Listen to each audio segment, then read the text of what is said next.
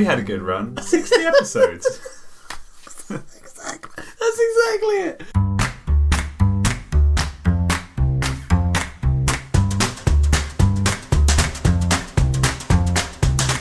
Hello and welcome to the Story Toolkit. I'm Basim El-Wakil, co-author of Action, The Art of Excitement with Robert McKee, and joining me is Luke Lionel, writer and part of the McKee Storylog team. So today we're going to talk about Santa Clarita Diet. Yes. Hello, everybody. Oh God, I lost it.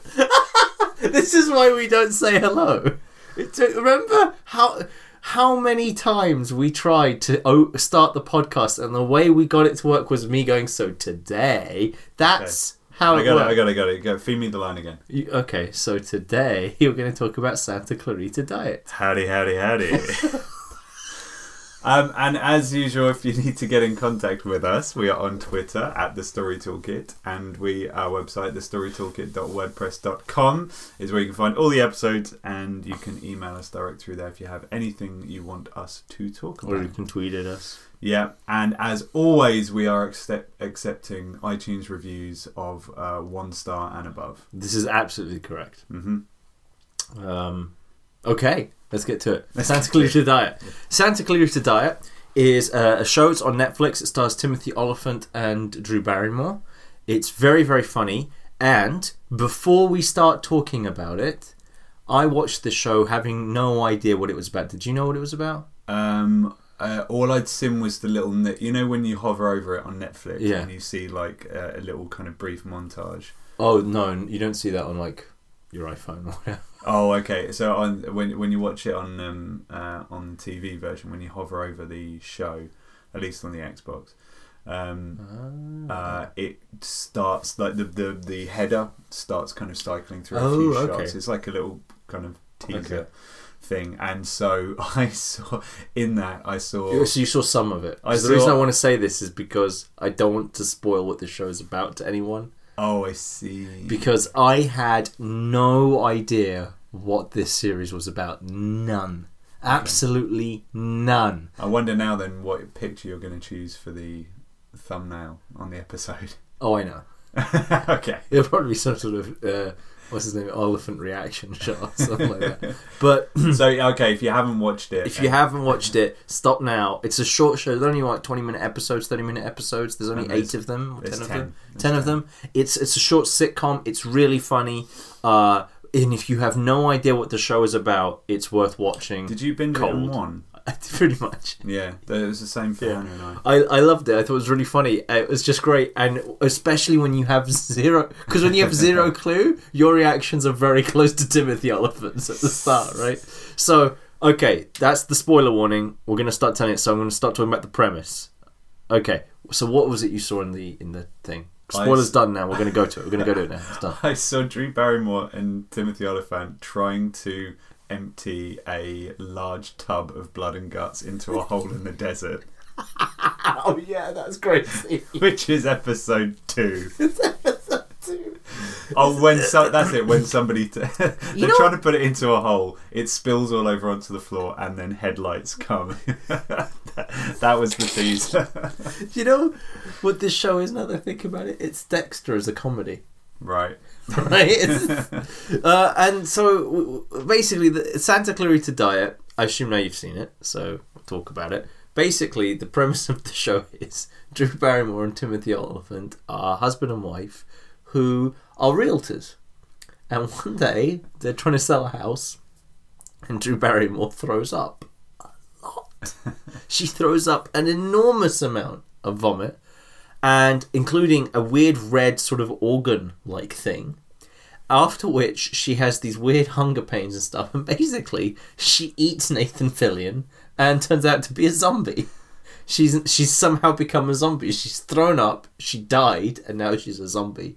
And the show is about them sort of trying to live normal lives with the fact that she's a zombie, trying to just get over... Like, it's treated like it's just a problem that their marriage has to deal with. It's just, we've got to get used to this new way of things. That's just how it is. It's very funny.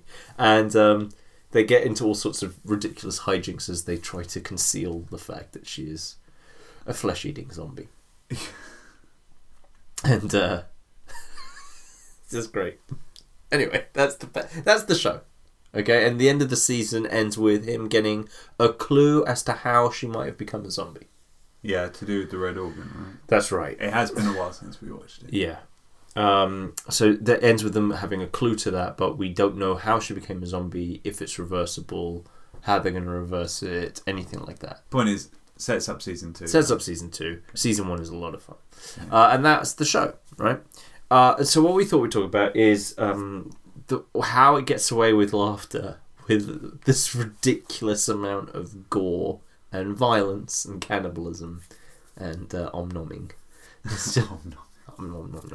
It's messed up. Because there's a rule in comedy, yes, which is that nobody gets hurt. Nobody gets hurt. Comedy doesn't really hurt. Comedy doesn't really hurt. And you see a lot of blood and guts. And a lot of people... and people being eaten. Yeah, and people kind of in pain. It's not a timid show. So how come that's okay? You know, if you're not supposed to get hurt, how come? Do you want to just to highlight that nobody gets hurt? Yeah. What's the reason for it? Yeah. Okay. That's a start. Go for it. No one gets hurt in comedy because people won't laugh if they're in empathy and if they're watching pain and things like that. So you have to keep a sort of emotional distance in order for people to laugh. What's the Fish Called Wanda story? Oh, the Fish Called Wanda story is that in the film there's a scene where one of the little dogs in the film gets crushed. It's Michael Palin. Yeah, Michael Palin. Yeah, he's trying to kill an old lady. Yeah, and she has 3 little dogs, and he accidentally crushes. He kills her 3 little dogs, and he accidentally crushes one of the dogs with a piano or something. And they shot the scene, and they got like blood and guts from the butcher's thing, and they put that underneath the thing where it's supposed to be crushed, so that there's all this blood and guts coming out. And when they showed that to test audiences, no one laughed. Because it was like, that hurt the dog. So, but they'd shot the scene without the blood and guts. They'd covered themselves with angles and stuff. And so the director, Charlie Crichton, it put up in the final film, which is the version we've all seen, which is the scene where there's no blood and guts. You just sort of see this pancaked dog that's clearly like a stuffed toy type thing, like pancaked. And it's very funny. It gets a big laugh. But the other side of it, when it was blood and guts, that didn't get a laugh because that hurt. It was too painful and whatever. So the idea is if people, I mean, it's one of those things, like you can get it, like stand up, you know, when you roast somebody and stuff. Yeah. It's kind of funny, but if someone cries, it's not funny anymore. Yeah. Right. So it's funny so long as people aren't getting hurt. Practical jokes are funny, but if someone gets hurt, it's not funny. Right. So comedy has this sense of you can't laugh at someone and at the same time experience their pain. You can't do that. Well, you can if you're a sociopath, I guess. But you can't really do that, right? So there's always a sort of an emotional distancing so that you laugh. I mean, for example, it's an old famous phrase, this idea of the difference between comedy and tragedy is distance. That you could take almost any comedy, play it a little slower, make the characters a little more empathetic, and it's not funny anymore. I mentioned John Cleese again. John Cleese, when he was talking about writing Fawlty Towers with his wife Connie Booth, the two of them would often be writing a scene and they would laugh and then they would go, "Oh, that poor man," for Basil Fawlty, right? Because the things that are happening to him are so horrible. Yet you're laughing, but at the same time, you go, "Oh, poor man." And you remember when you watch Fawlty Towers, like, "Oh, no, don't do it. No, don't." And he does the thing, and of course, then he bursts out laughing. There's these brief moments of just like, "Oh, no." But if you were actually in empathy with him, really properly, you could do Fawlty Towers exactly the same, but make it just a drama, a tragedy, as this guy can't run his hotel properly, and he gets defrauded by this guy, or whatever, you know, gets that embarrassed, and his family, his marriage falls apart. You can get like all those things. But so comedy, comedy isn't a type of story; it's a type of presentation. So any story can be told as a comedy, and any drama can be made as a comedy, and any comedy can be made as a drama. So at its core, it's not a genre in and of itself. It's the way you present something. It's a presentational genre. Yeah. So it's a series of conventions for for presenting a story in any medium. Yeah. And so comedy, one of the things is, you're trying to get people to laugh with comedy, and comedy subgenres pretty much delineate through how severe the attack is.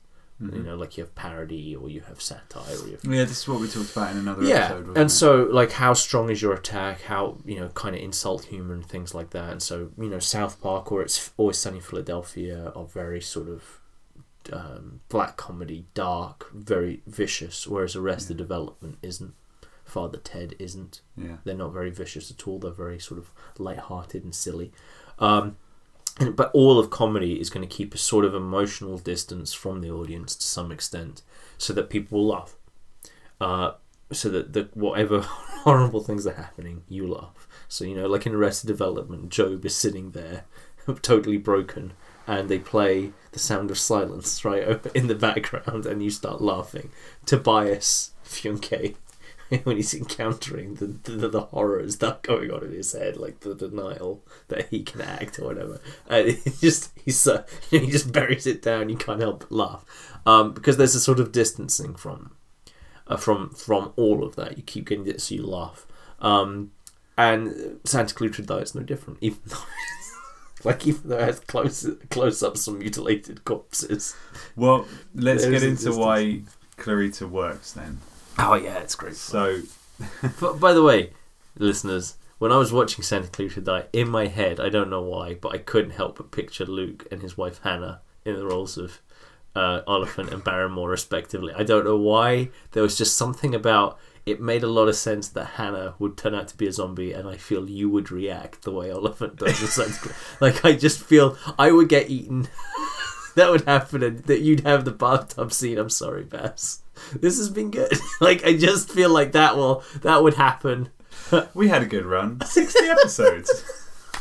Exactly. That's exactly it. I can see you saying those things to Hannah as she's covered in blood, eating someone. I don't know why. Okay, so in comedy, no one gets hurt, but in Clarita, they get hurt all the time. They get hurt all the time. Okay, let's talk about the pain factor then. Yes. Or suffering. Yeah, so in the first episode, Drew Barrymore eats Nathan Fillion. This is the first episode. Zombie. And it's the first zombie thing. The first zombie thing you see, isn't it? You don't even know she's a zombie until that moment. No. In fact, you don't know she's a zombie afterwards. No, that's true, yeah. You just know that she's somehow become a cannibal, right? She's eating people. Nathan Fillion hits on Drew Barrymore a lot. He's another realtor. Even though... Because Drew Barrymore, after she vomits, she becomes a lot less inhibited and more free-spirited. And she goes out drinking with her friends, the waitress from Philly and all those people, right? And she goes to a bar. Nathan Fillion's at the bar. He hits on her. Timothy Oliphant shows up and is like, I'm going to bring you home because you're not acting yourself. You're being weird. You threw up a lot. You don't seem to care about that.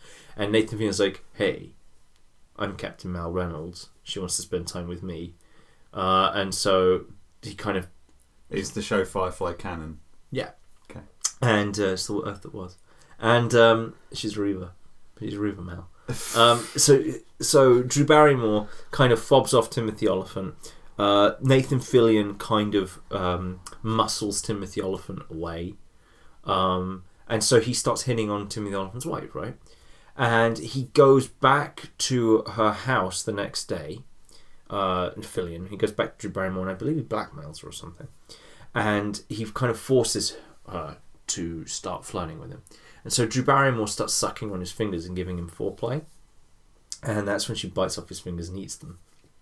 And And then, as he's bleeding and he's missing his 2 fingers, she sucks more blood out of his hand. He faints from the blood loss, and then she eats his stomach. Tears open his stomach, starts eating the intestines and stuff. And that's when Tim the Elephant comes home, sees her doing this in their backyard, and she just looks up, covered in blood, intestines everywhere, Nathan Fillion dead on the floor. She goes, "We can make this work." Right? That's the end of the first episode. And the thing about it is, like, it's funny and it's surprising, it's shocking, it's gory, but at the same time it's funny because it doesn't really hurt, because there's the important exchange between them as she's eating his fingers. Yes, she eats his fingers. He says, "You ate my fingers." She says, "I don't hate your fingers." "You ate my fingers," like that, and then he passes out. But he doesn't scream. Yeah, he doesn't scream. It's more important in that moment for him to correct her. Yes, exactly. And she doesn't seem to think that it's a problem that she ate his fingers. She doesn't seem to think that that should hurt him. Like, she doesn't understand why he would be upset with this, right? Also, again, when you unpick it, she's in a sense worried about his feelings. Yeah. Like, no, God, I don't hate your fingers. She's worried about his feelings, right? And we don't like Nathan Fillion in the show because he's horrible, right? He's trying to break up Drew and Timothy. We don't want that to happen, right? He's kind of a sleaze. Kind of deserves it. Probably doesn't deserve to get eaten, to be honest, actually. Up until she bites his fingers, we want something back. We want her to get her own back at him, right? We want her to kind of lay down the law. But that's the spirit where it's like, we want him to be punished. We want her to stand up for Timothy Oliphant. We want her to, like, save her marriage and be good. And we want all that. And, oh, she ate his fingers. What is going on? Oh, she's eating more of him. Right? It's like, we don't know what's going on. Let's watch the next episode to find out why she's eating this man. Right? But it just goes from sort of like from sanity to total insanity on a dime, right? And you kind of wanted something bad to happen to him, but not this much. And because Fillion doesn't start screaming, he doesn't suffer, right? She bites his fingers. He gets upset. He's shocked. He's upset. He passes out, and then he's dead. Yeah. So he dies while he's unconscious, basically. She eats him while he's unconscious, and that's it. You don't see him. She doesn't have to bludgeon him to death. Do you know what I mean? Yeah. She doesn't have to do kind of horrible things to kill him. He just kind of passes out and dies, right? Yeah. And so we don't feel... we don't feel bad. And then the brilliant thing is she goes, "We can make this work." And the idea that she and Oliphant haven't fully processed what she's done is very, very funny, because that is another form of distancing. So, well, yeah, I guess it is. If she imagine if he came in and they started crying and go, "Oh my God, I ate somebody," that's not funny, right? But the fact that her reaction when he comes in is like she's been caught eating a cookie, you know, that she does, like, we can make it work. Like, she's cheating on him, right? Because that's the gag, right? We can make this work. We can make, and like that's it to them. It's like, oh, what really matters here is our marriage. Our marriage has to keep going. It's like, she's eating the guy. Something's clearly not right. It turns out she's a zombie. But what matters is that they love each other, that they'll support each other, that they stay. It's like it's a marriage problem. But we could. So, I mean, move on to the next point now. Yeah. We can make this work is their blind obsession. Yeah, it's completely their blind obsession throughout the thing, that they can go back to being a normal even though she just eats people. It's okay. I think there are worse things. You know, is it David Crane? Tobias? Oh, David Cross. David Cross, sorry, not Crane. Cross. Yeah, David Cross, when he plays Tobias, and you can see the pain beneath the surface. Just there. Just there. With Timothy Oliphant, I mean, I knew he was witty. You know who else did that? Other than David Cross, Melissa McCarthy and Samantha Who, before she became a huge star. When I watched it, she was my favourite thing in it because she would say things and she would have that look like David Cross, like there is a pain in this woman that she's just like, it's all right, I'm alone. Just carry on. It's just like, oh, that's a problem. There's something dark. I've never seen Oliphant do comedy. There's funny lines in Justified and stuff, right? And what am I forgetting? You know how many women I've had okay. sex with? 4. He was in My Name Is Earl. He was, yeah. And he does this. You scared? You scared? I don't like it. You should be. I'm Billy Reed. Maybe that's the photo you should use. That was before Justified. It's one of the funniest things. He's like in 2 scenes, and he just. And he's gone. But I was going to say it's like the Tobias stuff. Yeah. There is everything going on under the surface, and you know it's there. Yes. Just behind those eyes, it's this denial. My wife does not eat people. We can make this work. It's the effort being maintained to keep the fiction, right? Like how hard he has to work to not accept it. Like we're fine. We're fine. There is that. So that their blind obsessions help distance us from it. The fact that it's Nathan Fillion being a schmuck. The fact that he doesn't really seem to get hurt by it. The fact that Drew Barrymore isn't traumatized by it. Timothy Oliphant isn't traumatized by it. There's just this constant distancing from it. And then you've also got the camera angles and the lighting. It happens in broad daylight. You can see everything. Yeah. The camera angle is far away, right? You can see the whole body of Nathan Fillion lying on the floor. You can see all of Drew Barrymore. It's not intense close-ups. Again, you could take this exact same scene. This actually saying it's Dexter is a comic version of Dexter is very. It's actually worked quite well, because if you watch Dexter and you just look at how Dexter and Santa Clarita Diet have pretty much a very similar type of story. Okay, they've also got quite a similar like a palette, right? Because they're both very sunny. Yeah, and yet if you look at how they filmed Dexter, right, the music, the close-ups, the focus on the pain. People get really hurt. They're scared. They beg for their lives. Yeah. Dexter enjoys it. In fact, instead of Dexter, go to the real sicko, Hannibal, the Mads Mikkelsen Hannibal. Right. And you look at how that's even a step further than Dexter. I mean, Dexter's intriguing and kind of exciting and kind of a bit messed up. Hannibal makes Dexter look like a vegan. Hannibal makes Dexter look like Santa Clarita Diet. It's so horrifying in its own way. It's mind warping. It's hard to tell when you're watching something that's real versus a dream. It's slow motion. There's these close-ups. There's these broken up pieces. The music, everything about, and then the reactions of people to what Hannibal does to them. Hannibal makes people eat themselves. Right? It's really, really twisted. You watch and you just go, it's just harrowing to watch after a while. Season 2. Season 1's not great, but Season 2 is really messed up. And what Hannibal's trying to do. So if you compare just how those two do it, how does Drew Barrymore eat someone versus how Hannibal eats someone, right? And you just look at that, you go, geez, the way. And the thing is, you could make Hannibal a comedy. Yeah. You could, but the sound effects help in Clarita as well. Yeah, you got those kind of. It's proper munching, isn't it? Yeah, like that. Yeah, exactly. Yeah, and also your distance from.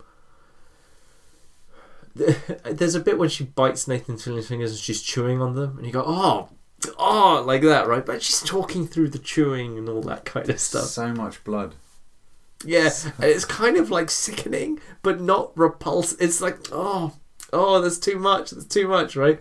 Whereas in Hannibal, he's cutting into some meat, nice, and he's having a dinner party, and he's cutting into some meat, and you know that they are the people he's feeding it to are FBI agents who are looking for a person, and that's the person they're eating.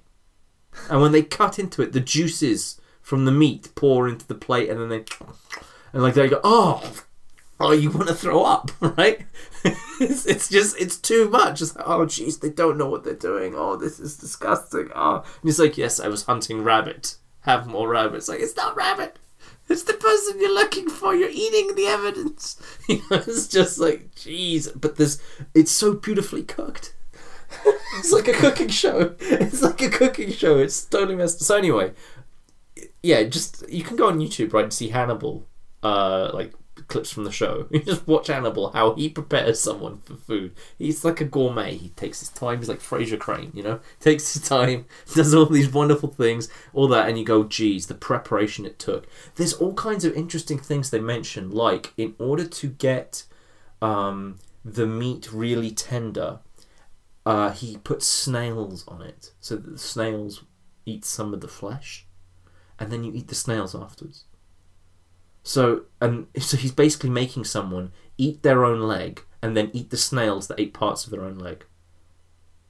Oh, and it's glazed in honey. They talk about how you see how it's cooked and how you start to kind of get a sense of the taste of what it must be like to eat this. That's how messed up Hannibal is. Okay. Santa Clarita Diet. There's none of this, right? She eats people. It's cartoonish. There's a distancing from everything. Okay. From that note, here's an example. As I said, the flavor. The flavor, right? Yeah. In Hannibal, you can almost taste what they're eating, right? Yeah. The human flesh. In Santa, you never get a sense of taste.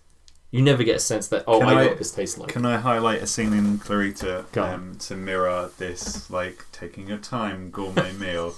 You know what I'm getting at. I do. The bathtub scene. Bathtub scene. So they have they kill, is it the neighbour? Yeah, Dan. So he kills the neighbour. The neighbour's getting suspicious. They do have two law enforcement neighbours. One's a sheriff and one's a cop, and they have a rivalry because the sheriff isn't a real cop, right? Because Dan is a sheriff, and the other guy's a cop, and right. So they kill Dan, who's the sleaze. Who's apparently on the take, we find out, and he's not a nice guy. He's the stepfather. He's not someone's real dad. They put in a lot of reasons why it's okay for him to go. You know? And they have to hide the body.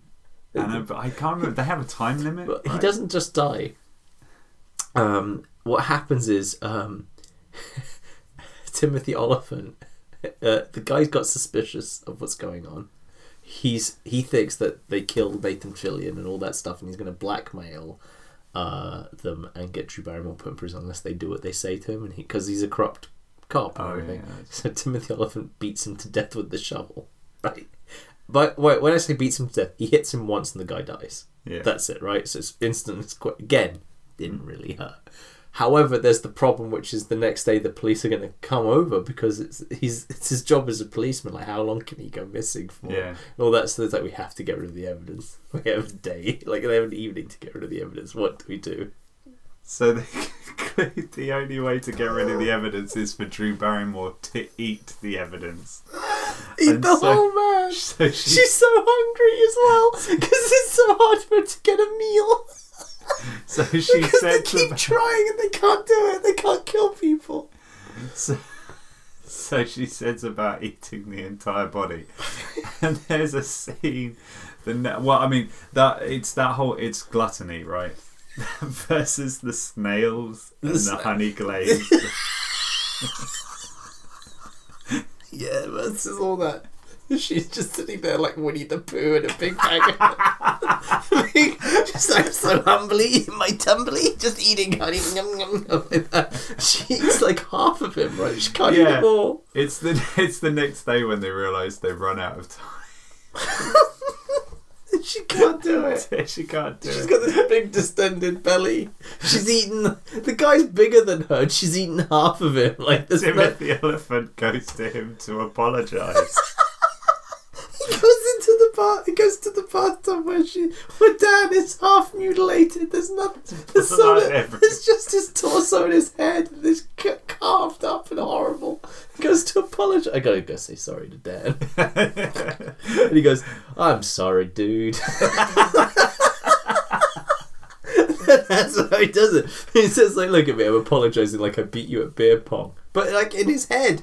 And then he starts talking to him about, like, you know, I feel bad that you're never going to get the smell of coffee. And then he goes like, you know, life's so short, you got to appreciate it. And then he has his own epiphany of like, you know what, he has to seize the day, carpe diem. And then he goes, this has been helpful. He gets up and walks away. And there's the shot of just the corpse in the thing.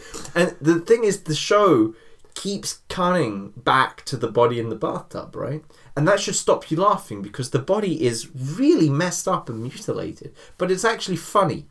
Mm. And the reason it's funny is because we are so Timothy Oliphant is so disconnected from the reality that you yourself can't take that reality that seriously. You can't go, but oh my God, poor Dan. You just can't do it. Mm. Dan died instantly. He didn't really feel any pain. He was a jerk. The fact that they tried to eat him has gone horribly wrong. The whole thing has gotten so preposterous and so ridiculous.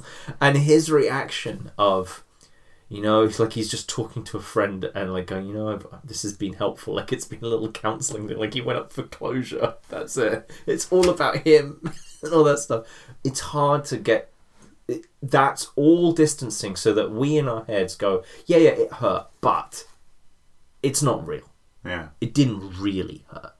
And so that distancing lets us laugh. Otherwise we just wouldn't laugh. Even though it's a close-up of a mutilated corpse, it's still funny. It stretches that gap, doesn't it, of expectation.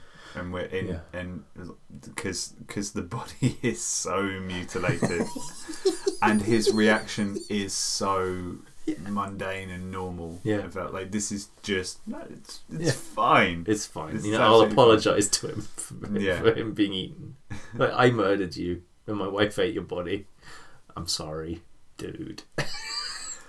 Let's talk about slapstick then. Yeah, because essentially this is slapstick, right? Slapstick has always been, the gag of slapstick is if someone gets hurt, right?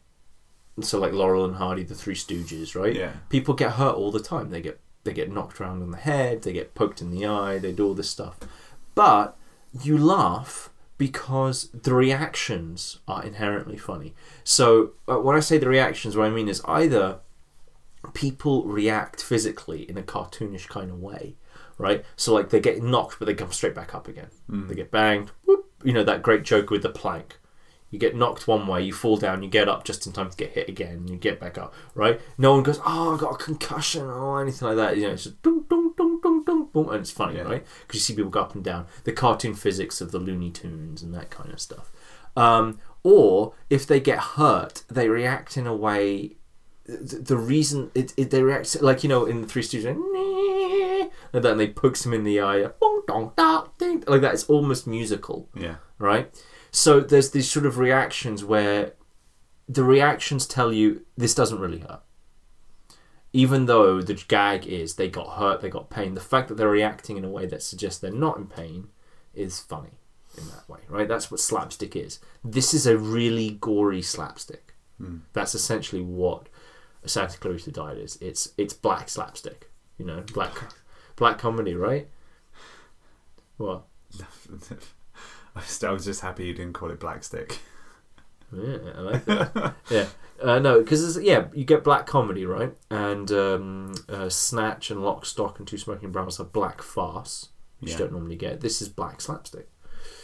This is really dark, gory. I think at its core, when you said that off mic, before we started, that unlocks Clarita for me. Yeah, it makes sense. It makes sense of it, because slapstick is we know what that is. It's very and the fact it is cartoonish. Yeah, like when they fight Loki. Oh, the other. Yeah, there's a drug dealer. Sorry, it's such a good turn and it gets such a good laugh. It is. So Loki, is he like a bounty hunter or something? No, he's a drug dealer. Oh, that's right. But when you turn into because they go after him to eat him. We need to be able to eat someone. So what happens? This is how Dan gets hooked into it because Dan tells them, I want you to go after and get Loki for me because you're killers, so you go kill Loki for me. Right. And they're like, oh yeah, if we kill Loki, that's great because you could eat Loki. If he's a drug dealer, everything's working out okay. So the rule of turning into a zombie is that when you turn into a zombie, it unlocks like your inner emotion and your inner desire. And so when Drew Barrymore turns into a zombie, she goes from this very placid real estate agent, and she starts going out and drinking and having fun. Yeah. And so you expect this drug dealer to suddenly become this feral monster, and you are terrified of when they're actually going to go to meet him, and they go into the bar where he is, and he's reading poetry. He's turned into a zombie. He's become a poet. Zombiness has made him a poet, and he's connected with himself, and it's like, oh yeah, we can't eat you now, like that, and because he's so nice now, he's this lovely guy, and then because he's a zombie and Drew Barrymore's a zombie, he's in love with her, and he decides, well, we have to be together, so he pursues her, and he goes, well, you won't love me until I get rid of your husband, so they have to kill Loki because he's going to kill Timothy Oliphant. But this idea that you're expecting him to be this monster, and he's like, he's a drug dealer, all that. No, he's this lovely poet now. But the fight that they have with Loki is very slapstick. That's a bit I don't recall. They have a fight in his apartment, if you remember. They put on these plastic Mac. Oh, God. Okay, yeah. Yeah, right? They put on the plastic Mac things. It goes horribly wrong. They try to kill him with a pen. It doesn't go right at all. And so, that's the fight scenes that they have in the show. There's lots of physical comedy, and it's all this ridiculous slapstick, like when they run someone over with a car and all that kind of stuff. It's just constant, like, ba-dunk, ba-dunk. But in this one, people, unlike in normal slapstick, people get back up. In this one, they stay dead, and then they go, "He's fine. It's fine. You eat him, right? We'll cut him up piece by piece." Like, she turns him into remember, she makes them into smoothies. Yes. She's drinking these smoothies. Like, what's in that? It's just a lot of good stuff for you, like that. You wouldn't like it. It's just like, oh man, I should get on your diet program. Yeah, you should. Hence the name Santa Clarita Diet, right? There's this whole sort of thing of just like she's doing it in plain sight all the time, eating. Everyone else is like at dinner. People are eating, but she's eating human flesh, right? And they're trying to pretend to the daughter that they aren't eating, that she's not eating human flesh. Oh, this is just my turkey. That's all. Like, I wanted to come back to the word reactions, because I wrote it down, and then you in fact mentioned it a couple of minutes afterwards. But the importance of reactions in this whole idea, because it was one of the McKee quotes. I remember reading that a lot of the story is told, or in fact maybe all of the story is told in reactions of characters, as opposed to what people do. It's the reactions of the characters around them. Yeah. And so Clarita works in a way because the reactions of the characters makes this all okay and makes it funnier. Yeah. If they reacted in any sort of sane way, it wouldn't be funny. If she was traumatized by what she's become, it wouldn't be funny. And it's funny when you can murder somebody and then have the two central characters say, "It's fine. We'll make it work. We can make it work. Make it work. We'll cut them up. We'll put them in the fridge." I'm dedicated to making this work. It's like, jeez. They kind of live in this lovely suburban liberal American world, right? With counselling and things like that. They've got this whole thing of like, look, we can do it. And the fact that they're confronted with this ridiculous, horrifying zombie thing, and they're like, we're just gonna... It's very much like the Hot Fuzz type thing, where you take a kind of story and you put it in a culture that really can't deal with it, right? So you take the American Michael Bay, crime action epic type thing, and then you stick that in the West Country. Yeah. Right? And it's just inherently funny because you see something like Bad Boys, they have a car chase in Bad Boys. They can have a car chase in Bad Boys because LA is enormous. Yeah. Sanford is tiny. You can jog it. Do you know what I mean? You can't have a car chase in there because there's nowhere to go. The roads are too small. Yeah. You can't, and they're bendy. You can't, in England, you can't really have car chases. In America, they have these giant, long, big, straight roads. So inherently, the kind of tropes that you would get don't work properly in the West Country, and so forcing them in and having people react to them the way that they do makes it very funny. Santa Clarita Diet, normally zombie stuff, it happens in places that aren't very affluent, right? It doesn't happen to people who have lots of security, lots of space and all that stuff. It's generally in like tight quarters, right? People trapped in a mall, people trapped here, people trapped wherever, people are trapped, they can't get out, all that stuff. Everyone's losing their minds. There's betrayal. You're not coming with us. Everyone's about survival. And it's like, we can make a marriage work. All that really matters is saving face in the community because it's in Beverly Hills or whatever it is. It's interesting you mentioned Hot Fuzz. I want to go back to it because I was going to throw this question. I know we didn't discuss it, but I was going to throw the question at you. Can you think of something similar that kind of touches the same kind of tone as this? And actually, Hot Fuzz kind of does. Those death scenes are brutal, right? Yeah. So the one in particular, when one of the cultists pushes the spire off the church. Yes. And you see it fall into the reporter. Yeah. And there is blood everywhere. Yeah. And that would hurt. Yeah. Except they go, oh, like they react to sort of like, oh, that really is a horrible thing that's just happened, right? Oh, I didn't see that coming. And also the fact that people go, yeah, it's just an accident. Yeah. Like, really? Like when the guy stabs the woman in the throat with the shears, right?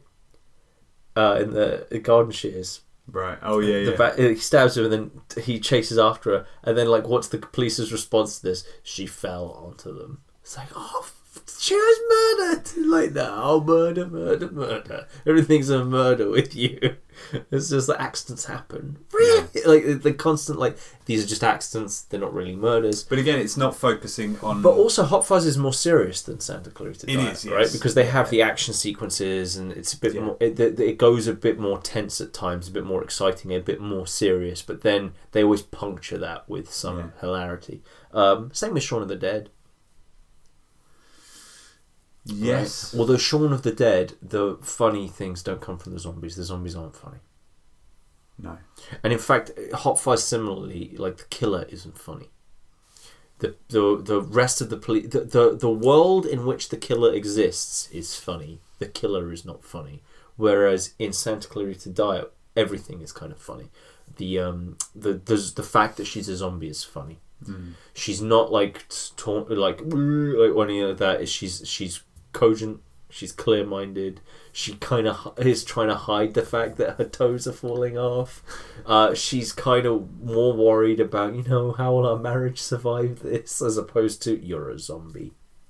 She's kind of okay with it. So she has her own blind obsession, she's funny. Whereas the criminals in Hot Fuzz aren't really funny. The zombies aren't really funny. There's certain funny bits.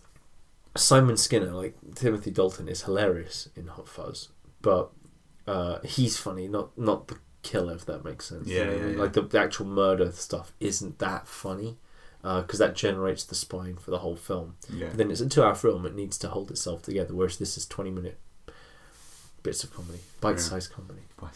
Jeez. Oh yeah. I wish we... Yeah, who else did puns? Shakespeare. I wish you were prepared with the stop button. That was a mic drop. Should have saved it. Yeah. Got to think of another one now. Okay. For the end. No. If you guys are waiting on one, it's not going to happen. That was lucky. There's no way I'm going to come up with another one. Okay. Well, I guess summary then. Okay. Right. Yeah. Why not? Why not? Why not? Summarize. What? Yes, sir. Okay. No, I think just quickly going over the talking points again would be quite helpful. And then we'll round it up. So, first of all, comedy, no one gets hurt. Yeah, no one really gets hurt. No, it doesn't. Either the pain isn't really real, or there is not suffering, or it's not permanent. It hurts now, but it won't hurt in a bit. Yeah. Sometimes you laugh when a kid hurts themselves. Like, right? They bang their foot and they start crying like it's the end of the world, and you kind of just laugh because like it doesn't hurt. In like 20 seconds, it won't hurt you anymore, and you'll be over it. So it doesn't really hurt. You know what I mean? So there's always some sort of escape hatch for the audience that keeps them a little distant from the pain. And so the ways you can do that, we can distance from the pain. Mm-hmm. So you don't show real suffering. You don't show real suffering. The characters don't react to it in a certain way. The camera pulls away, and so, like, for example, when she's throwing up, why doesn't the throwing up hurt? Well, because it's behind closed doors. You just hear it in the background. There's a lot of it. Everyone else is trying to act like it's not a big deal that she's throwing up an enormous amount. A good scene. Such a good scene. She doesn't seem to be fazed by the fact that she's throwing up that much. Like, it's a lot, and she's like, "It's fine. Just keep showing them the house. It'll be okay. It'll be okay." Yeah. Whereas you, like, most people, if they throw up like that, you go, "Oh, what's wrong with me?"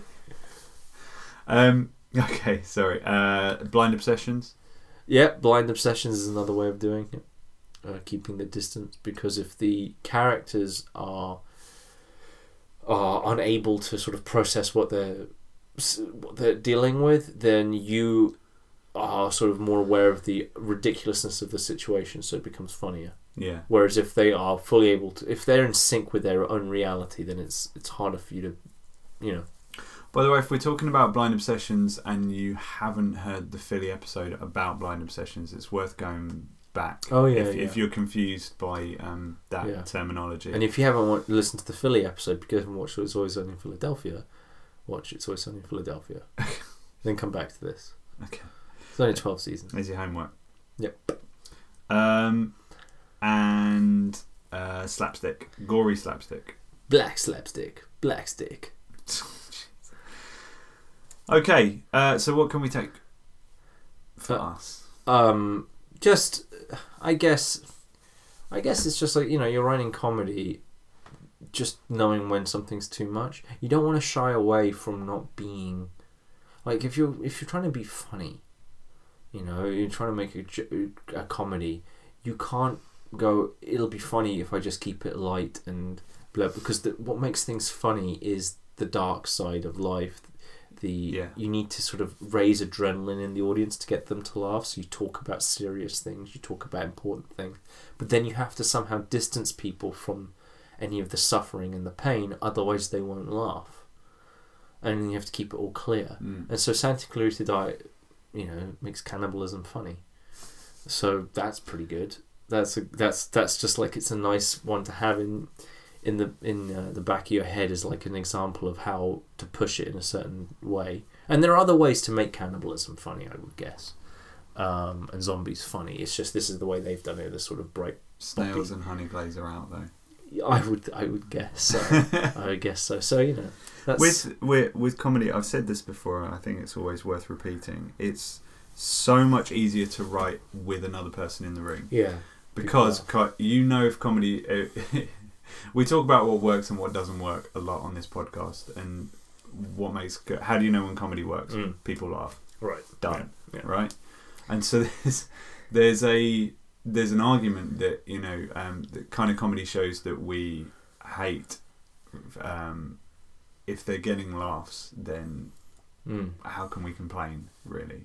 Because people are wrong. And I think it's a taste thing. There is a taste thing. If people want to laugh, some people are wrong. Some people will try something and they go, "I don't like the taste of that," and at which point you say, "Your taste buds are malfunctioning. Goodbye, sir." That's the end of it. It's the same thing with comedy. If you laugh at things I don't find funny, you're wrong. I feel like you're trying to dig up. Just whatever. You're just doubling down on this now. I am right and have always been right. I've never been right. I'm just going to bring up Game of Thrones again. I'm still right about Game of Thrones. You are not right. I'm right. Everyone else is wrong. This is how it is. Okay, you need to end on a pun. Okay, well, I hope this has been a good episode for you, giving you some food for thought. Jeez. It's what you wanted, Luke. You brought this on yourself. Joke on it. Bye. Bye.